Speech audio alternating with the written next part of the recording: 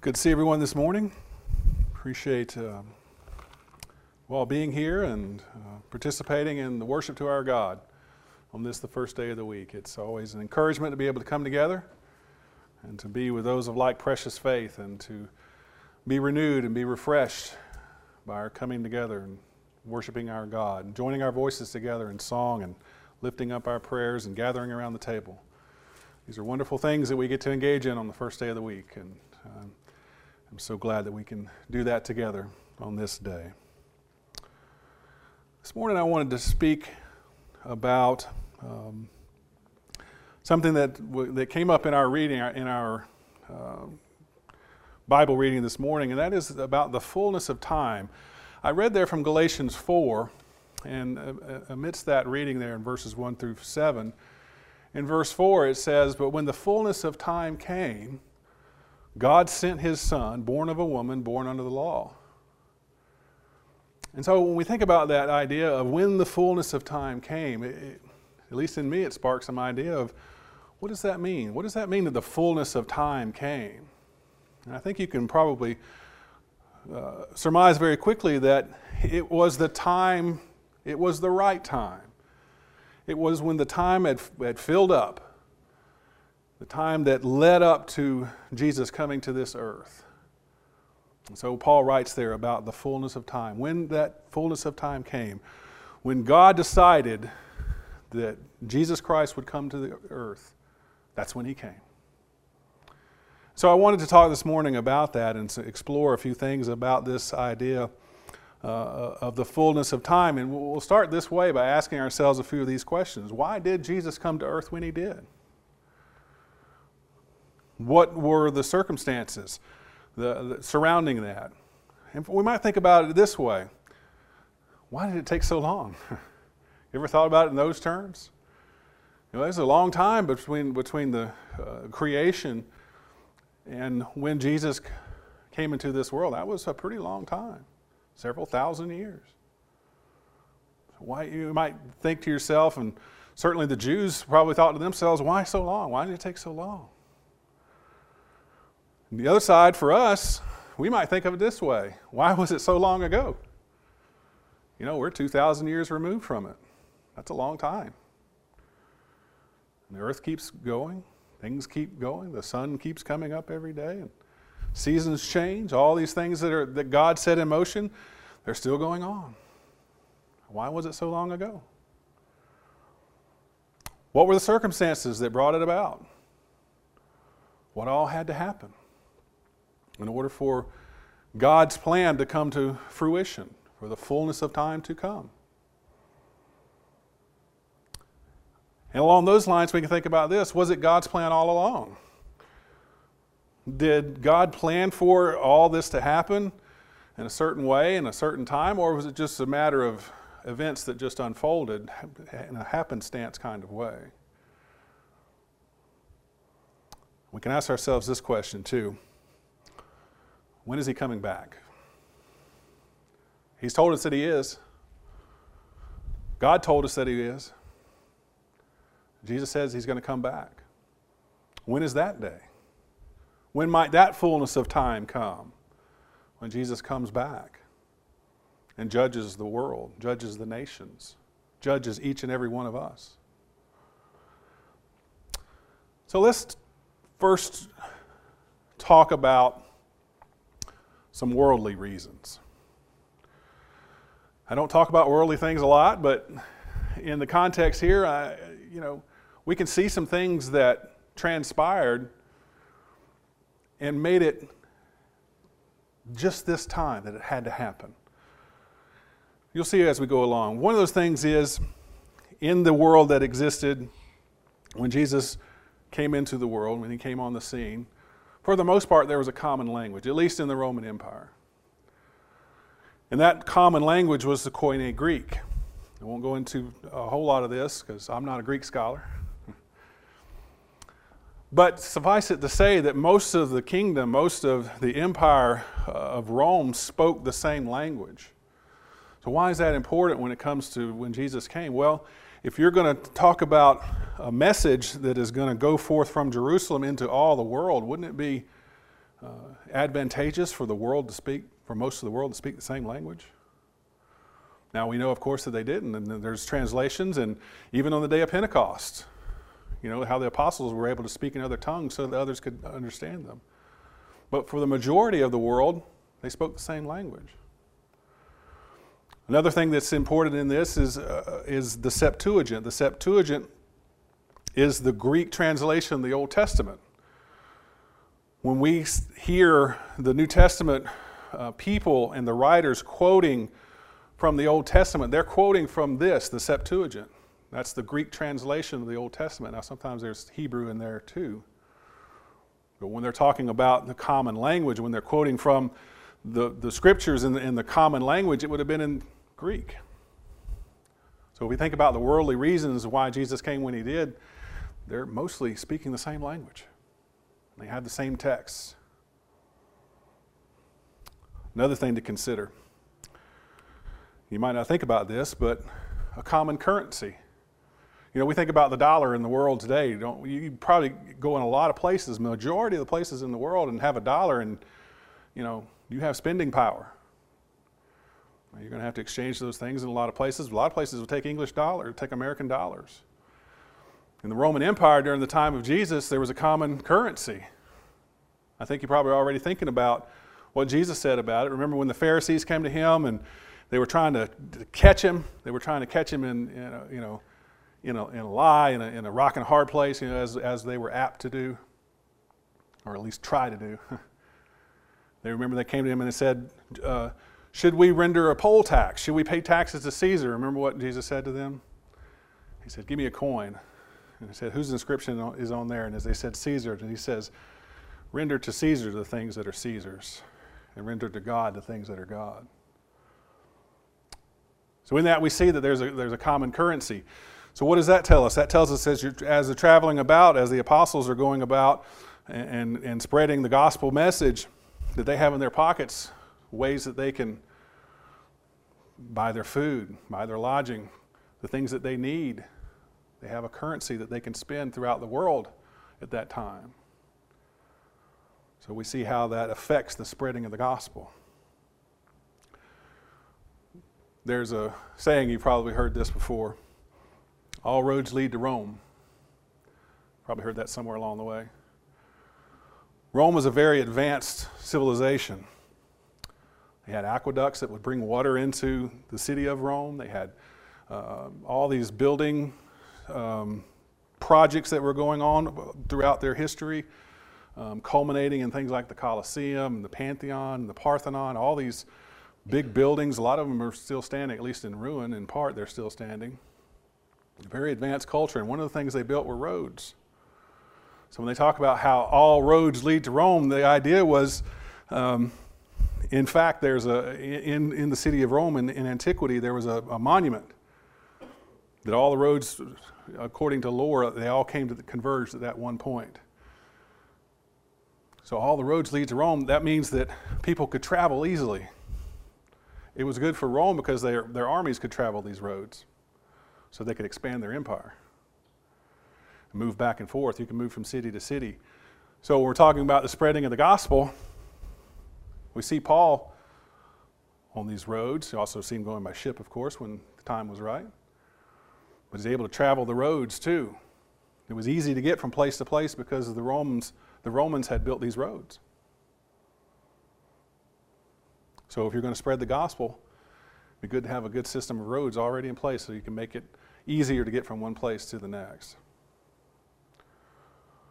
And the last thing on this list, when we talk about the fullness of time, why did Jesus come when he did? We think about the crucifixion. Romans, in the height of their building, in the height of their intellectual pursuits and the things we just talked about in their building, they also perfected the method of putting people to death. And the crucifixion was a terrible, painful, gruesome way to die. And I don't mean to sound flippant when I say this, but it's true. It was also a cheap way to die. They simply nailed people to pieces of lumber and hung them up there to die, to asphyxiate, to slowly, painfully die. And so when we think about the way our Lord died, it was a very public way. It was a very painful way. It was a very shameful way to be stripped naked and hung in front of people, to be cursed at, beaten, and left there to die. So when we come on the first day of the week and take of the Lord's body and his blood, are we thinking about that? How terrible a death it was our Lord died. It's important in understanding that it wasn't just that our Lord passed away of old age or anything else. He was put to death at the hands of men. And that says a lot about our faith. It says a lot about his faith to do what he did. Those are some worldly reasons. Let's look at some biblical reasons. And I wanted to, I had to pare this down, you know. It's always a good problem to have when you have too much information, right? Sometimes. You got to pare it down. So I wanted to try to trace a line here as succinctly as I could about the fullness of time and the beginning to the end. So we start at the beginning. Where did this plan of salvation begin? We go all the way back to Genesis chapter 3. Remember the events there that happened in the Garden of Eden with Eve and Adam, how they sinned against God. They ate of the fruit that they were not supposed to. When they did, sin entered the world. God punished them for what they did, but also that set into motion the redemption of man. God had to redeem man back to him because sin had come into the world. So that all begins right here in the events that takes place in chapter 3 of Genesis. And part of the punishment that comes down to the serpent, who we find out in other scriptures and other places was the devil. The punishment against him was, God says, I will put enmity between you and the woman, and between your seed and her seed. He shall bruise you on the head, and you shall bruise him on the heel. This is the first messianic prophecy that we see in Scripture. This is pointing to the coming Messiah. Yes, the devil was going to bruise him on the heel, but the Messiah was going to bruise him on the head. That was going to be the death blow that would be given to Satan, whereas the bruising on the heel would be our Lord being put to death in the physical manner, the crucifixion. But that's not going to stop God's plan of redemption, redeeming man from his sins. So there's the beginning. And we can start to trace through then, as we're doing in our Wednesday night class, by the way, we're looking at God's redemption of man, how that story starts here and goes all the way through the Bible. Next place that we can pick it up is the promise that's made to Abraham. In chapter 12 of Genesis, there's that promise that's made to Abraham, the threefold promise, the land, the nation, and through your seed, all the nations will be blessed, the spiritual blessings that are given there to Abraham. And if we come over to chapter 22 of Genesis, throughout this time that we see that God is speaking to Abraham, he revisits the promise that he's made to him. And in chapter 22 and verse 18, he says this, in your seed all the nations of the earth shall be blessed because you have obeyed my voice. Very particular in that language, and we're going to follow that through here in just a moment. But this is the promise, all the way back there to Abraham, that through his seed all nations are going to be blessed. We keep following this through then. About Jesus. Turn with me, if you would, to Exodus chapter 17. Exodus chapter 17. There's something about Jesus, and there's something about God that's displayed here in this passage. In Exodus chapter 17, as the children of Israel are making their way, they've left Egypt and they're making their way towards the promised land. They had trouble along the way. They kept turning from God, and this is one of those instances. In Exodus chapter 17, beginning in verse 1, it says, "Then all the congregation of the sons of Israel journeyed by stages from the wilderness of Sin, according to the command of the Lord, and camped at Rephidim. And there was no water for the people to drink. Therefore the people quarreled with Moses and said, 'Give us water that we may drink.' And Moses said to them, 'Why do you quarrel with me? Why do you test the Lord?' But the people thirsted there for water, and they grumbled against Moses and said, 'Why now have you brought us up from Egypt to kill us and our children and our livestock with thirst?' So Moses cried out to the Lord, saying, 'What shall I do with this people? A little more, and they will stone me.' Then the Lord said to Moses, 'Pass before the people, and take you some of the elders of Israel, and take in your hand the staff which you struck the Nile, and go. Behold, I will stand before you there on the rock at Horeb, and you shall strike the rock, and water will come out of it, that people may drink.' And Moses did in the sight of the elders in Israel. And he named the place Massah and Meribah, because of the quarrel of the sons of Israel, and because they tested the Lord, saying, 'Is the Lord among us or not?'" Now, what does this have to do with the promise of God to redeem man from his sins? Well, Paul picks up on this in his writing in 1 Corinthians.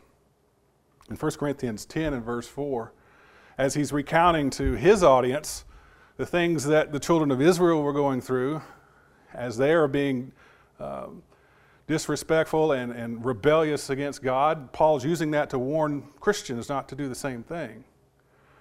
He says there in chapter 10 of 1 Corinthians in verse 4, "All drank the same spiritual drink, for they were drinking from the spiritual rock which followed them, and the rock was Christ." Isn't that interesting? What does that mean? The rock's following with them, and the rock was Christ. Was Jesus Christ the mountain there at Horeb? What Paul is pointing to is that there's deliverance in Jesus Christ. That just as the people drank from the water that flowed from the rock there in Exodus chapter 17, God is providing us water from Jesus Christ. Remember what Jesus says about that. If you drink this water, you'll never thirst. So in the thread here that we're following, we see deliverance in God's plan. When things are looking bad and looking like the promise is not going to be fulfilled because the people have taken it so far offline, off the way, God provides deliverance.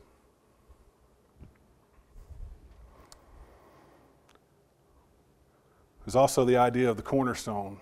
And we've been talking about this in our Sunday morning class in Peter, about the cornerstone.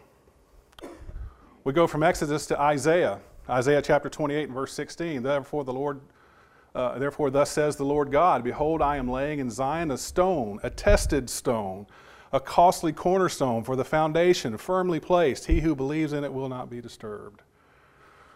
There's lots of prophecy in the book of Isaiah.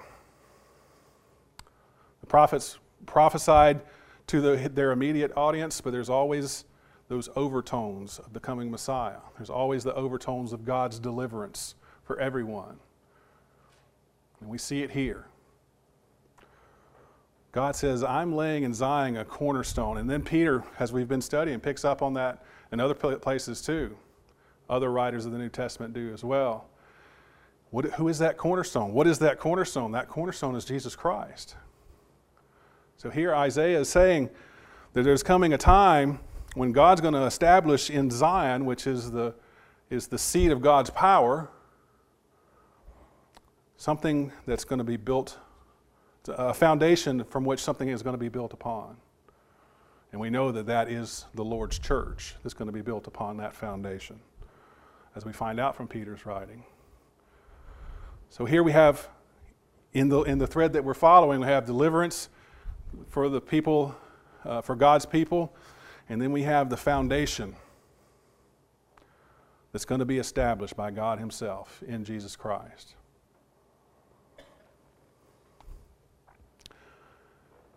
It was mentioned there back in Genesis 22 in the promise to Abraham about this idea of the seed.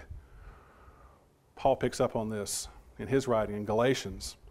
In Galatians 3 and verse 16, he says, "Now the promises were spoken to Abraham and to his seed." He does not say, "and to seeds," as referring to many, but rather to one, "and to your seed," that is Christ. So here we have a New Testament writer confirming, further explaining, establishing what the Old Testament writer was saying. What the Old Testament text said there, as God says to Abraham, "Through your seed all nations will be blessed." Now Paul's saying he's talking about Christ. All the way back there to the promise of Abraham, he was talking about the coming Messiah, and that is Christ.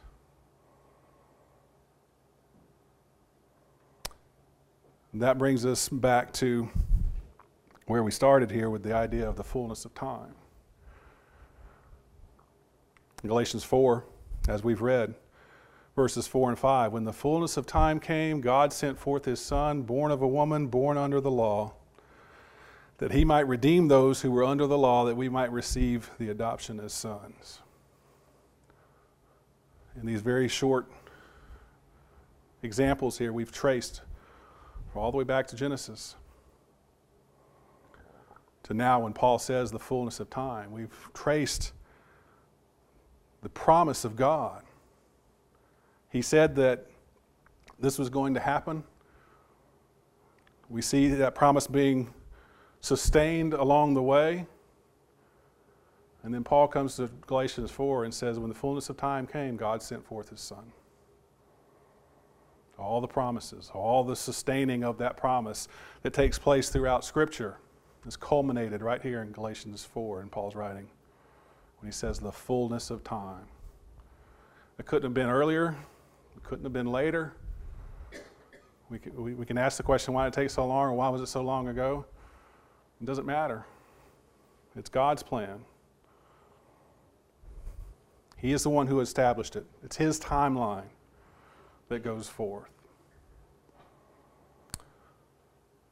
So what does this all mean for us?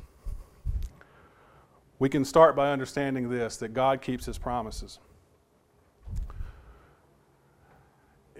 We sometimes say that tongue in cheek, but can't you see what we've just looked at today, what we've just scratched the surface, how God keeps his promises? He has promised heaven and hell. God has promised heaven and hell. Look with me in John chapter 14 for just a moment. John chapter 14. Here's a familiar passage to us. When our Lord speaks about what's ahead for those who obey him. In John chapter 14, beginning verse 1, "Let not your heart be troubled. Believe in God, believe in me also. In my Father's house are many dwelling places. If it were not so, I would have told you, for I go there to prepare a place for you. And if I go and prepare a place for you, I will come again and receive you to myself, that where I am, there you may be also. And you know the way where I am going." Jesus has promised us, God has promised us through Jesus, that there is a heaven.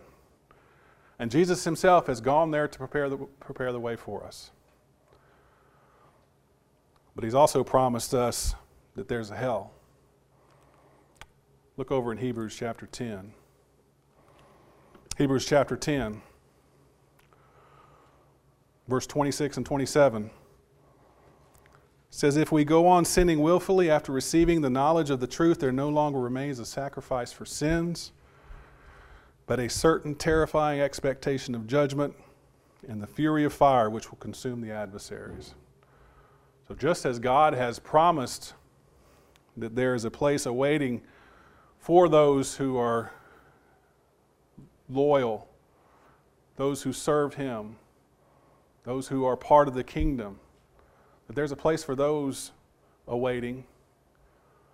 There's also a place prepared for those who are disrespectful to God, who do not obey God, who are not part of the kingdom.